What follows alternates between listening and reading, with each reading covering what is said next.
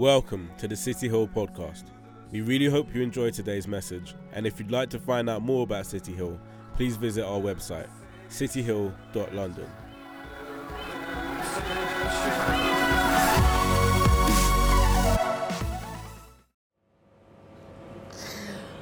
Good morning, everybody. How you all feeling? Good? Yes, great. It's chocolate. Yeah, chocolate in the house. Welcome to City Hill. You know, we're so glad that you're here. It is Easter Sunday, which is quite a special Sunday, right? And our series is The Kingdom Has a King. And if you don't know who the king is Jesus. And we're going to be focusing on parts of the Easter story. This is week 3 in our series. So the focus is on prayer. So we will be praying. You all will be praying in the name of our Lord. And we're going to be looking at a range of different scriptures. And I'm going to be focusing on various prayers that Jesus himself prayed on the lead up to the cross. The first thing I would like you all to do is to think about what the cross means to you personally. So, the cross, when you hear it, as a symbol, as a sign, as a concept, what are the words that it makes you think of? How does it make you feel? What do you ascribe it to? What do you relate it to? What does the cross mean? So just take a few moments to ponder on the cross itself. It's one of the most recognizable Christian symbols, and often it appears in a lot of songs. The cross, and we think about the cross.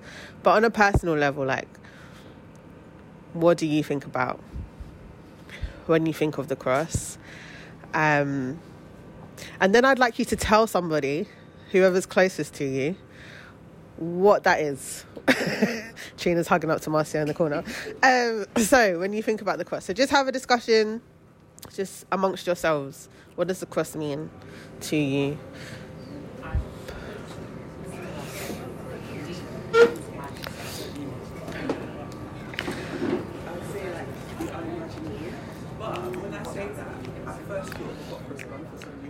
Hot cross buns.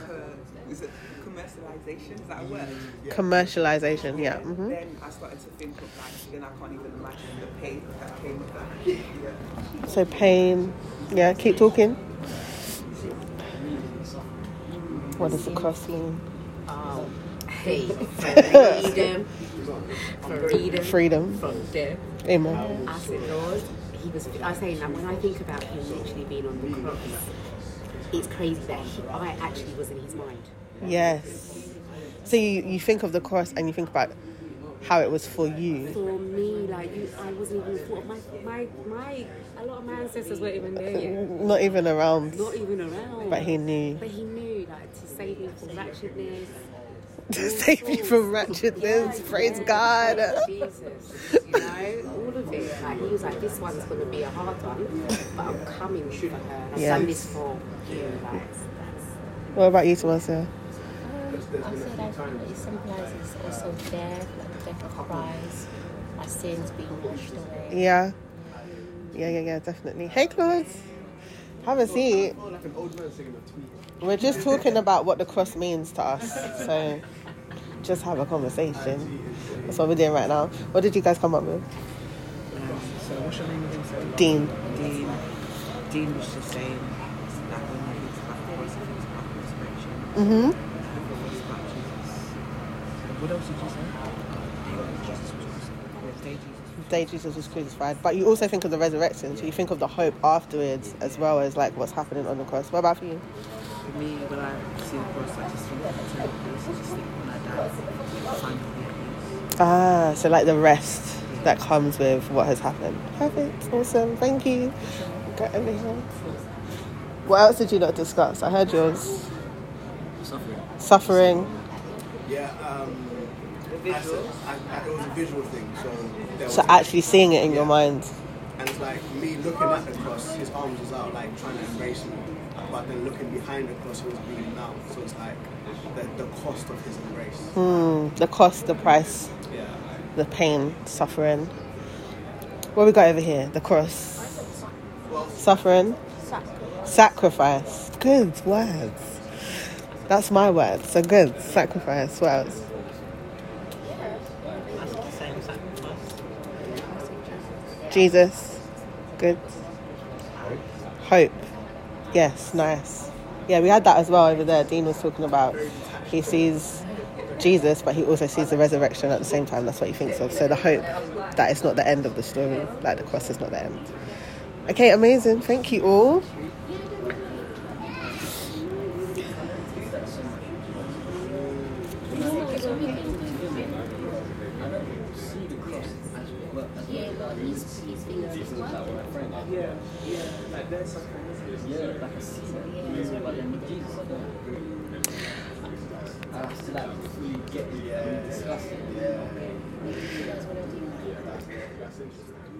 Okay, so really good words, thoughts around the cross, personal explorations. Trina talked about being saved from wretchedness and how Jesus was on the cross, thinking of her specifically. Also about, Dean talks about resurrection and seeing that the cross is not just the end, that there's a hope that comes after it. There was sacrifice. Also the commercialization of the cross, Easter, the message, and eternal rest and peace, and knowing that because of what Jesus has done, there is rest waiting for us in heaven. So thank you all for having that conversation and discussion. I also want to speak about like Jesus as a man, right? So he starts his ministry at the age of 30, and by 33 he's on the road to the cross. Somebody amongst us has just turned 33. Hello, Mo. How you doing? At this age, like knowing what you know about life, how do you feel knowing that Jesus was this age when he died on the cross? His man age, his human age was 33. Like, do you feel like it would have been an easy thing at 33 to just be ready to die? That's a hard question. Because it's like, with me, I almost feel like almost like a sailboat or whatever. Like I've just got the engine running. Like I've been yanking my whole life trying to get this engine running, and it's just about starting to churn. And to think that as soon as you get it churning, you die. It's like mad. But I also, like, Jesus lived very intentionally. From young, he lives like from the time that he was 12 in the temple, asking questions, and then like he lived very intentionally, and so arguably he had the motor running from young. But yeah, just reflecting on, I feel like I'm just getting the motor running, and it's stopping now. It's if I knew that life would end now, yeah, it wouldn't be easy. It wouldn't be easy to be like, yo, what about Noah? What about the kids? Just seeing them grow, like everything that I have started, kind of seeing that rolling. Yeah, it will be difficult. Yeah, thank you. And so we can often think about like, oh, Jesus is God and he knows that he's on the earth to do this sacrifice, but it's not an easy sacrifice. And I want for us to look at Matthew 26 and starting at verse 36. And this is when Jesus takes his disciples to Gethsemane to pray. So this is right before Judas comes to snake him out with a kiss, before the arrest. So we're right at the precipice of what's about to happen. And from verse 36, this is the English Standard Version. Jesus went with them to a place called Gethsemane, and he said to his disciples, "Sit here while I go over there and pray." And taking with him Peter and 2 sons of Zebedee, he began to be sorrowful and troubled. So the weight of what is about to happen is on him. He said to them, "My soul is very sorrowful, even to death. Remain here and watch with me." And going a little further, he fell on his face and prayed, saying, "My Father, if it be possible, let this cup pass from me. Nevertheless, not as I will, but as you will." And he came to the disciples, and he found them sleeping. And he said to Peter, "So could you not watch with me 1 hour? Watch and pray that you may not enter into temptation. The spirit indeed is willing, but the flesh is weak." Again, for the second time, he went away and prayed, "My Father, if this cannot pass unless I drink it, your will be done." And then again he came and found them sleeping, for their eyes were heavy. So leaving them again, he went away and prayed for the 3rd time, saying the same words again. Then he came to the disciples and said to them, "Sleep and take your rest later on. See, the hour is at hand, and the Son of Man is betrayed into the hands of sinners. Rise, let us be going. See, my betrayer is at hand." So even though he knew what was going to happen, and he has prepared his disciples in many ways by telling them what is about to happen, right before the moment, he's saying, if it's possible, if there's some other way, let it not be this. And I think we can often miss the sorrow and the trouble that Jesus went through, the turmoil of the choice that he makes to lay down his life. So I want us to also take from this 2 points. One was he found them sleeping. I know, having spent a lot of years in church as a child and having to go to prayer meeting every single week, there were many times, even with the sound of the prayers, I was asleep. I was asleep in the chair. I learned how to sleep during prayer service, right? And you can often tell children that were brought up in church because they can sleep in noise. They can fall asleep in the loudest noise. There could be drums, the preacher, the pastor, people run up and down. They're asleep, okay? They learn how to sleep in the midst of all that is going on. These were the closest people to Jesus. He's told them what's about to happen. He says, "I am sorrowful even unto death. Watch and pray with me." And he leaves them to pray and comes back and they're all asleep. How alone must Jesus feel at this point? How isolated must he feel right now? Because he knows the weight of what he's about to do for these people, you know. These are the ones he's doing it for the rest of us as well, but also for his disciples. And they don't even have the energy to stand with him in prayer at that point. So just focus on that. And the prayer point is, your will be done. And over this year, we've done a lot of different themes. We've looked at the way God wants us to lead our lives, what kind of attitudes we're supposed to have, the things that we need to take away, how we're supposed to respond to the call of God. And last week, Dre spoke about Jesus being the greatest servant by washing feet and showing that that's how he wanted them to treat each other and to love each other. And I was thinking about, like, the kingdom has a king, right? And for Christians, our king, the symbol is not a palace. The symbol is not a crown. It's not wealth. The symbol is a cross. The symbol is about sacrifice. The symbol is about surrendering. So think about the things that God may be wanting you to do that you're in turmoil about, that you might actually not want to do, that you might actually be praying, God, if there's any other way, I don't want to do this. I don't want to do it like this. But the ultimate prayer is, let your will be done. And that's a tough prayer to pray. Because you're laying aside all of your desires, your responses, your feelings, and saying, I know how I feel. I know what this means to me. I know how it's impacting me. But nevertheless, I know your plan for me is greater than the plans I can have for myself. Your will be done. And we're going to look at the same space of time, but from a different gospel's perspective. So in Luke chapter 22, from verse 39, again, he's with his disciples and he's about to go and pray.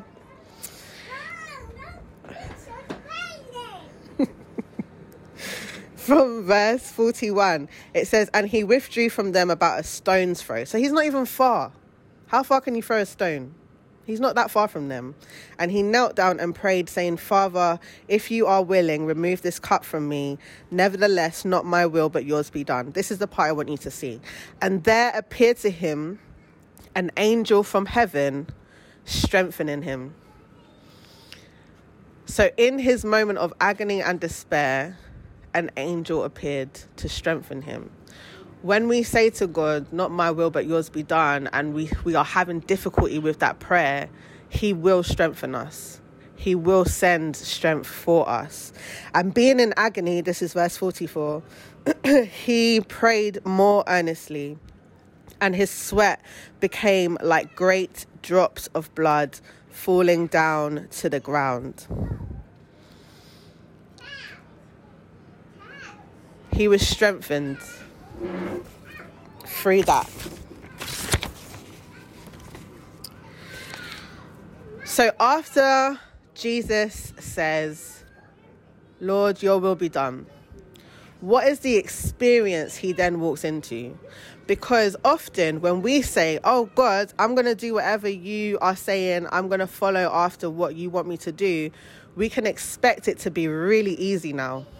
Because I've done the hardest part. The hardest part was me putting aside my desires and following after what you want. But Jesus says, your will be done. And then he's met with betrayal, humiliation, mockery, physical abuse, accusations, persecution, judgment, punishment, loneliness. Like all the way up until the cross, there is difficulty every step of the way. And so imagine if he hadn't got to the point where he was like, let your will be done before it happened. During the midst of the persecution, who's trying to continue that? That cat really just...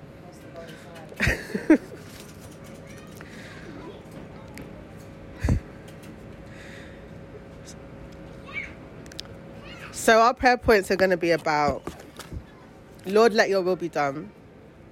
Lord, give us the strength when we don't have it. And help us to persevere through the difficulty that will come with us accepting your will for our lives.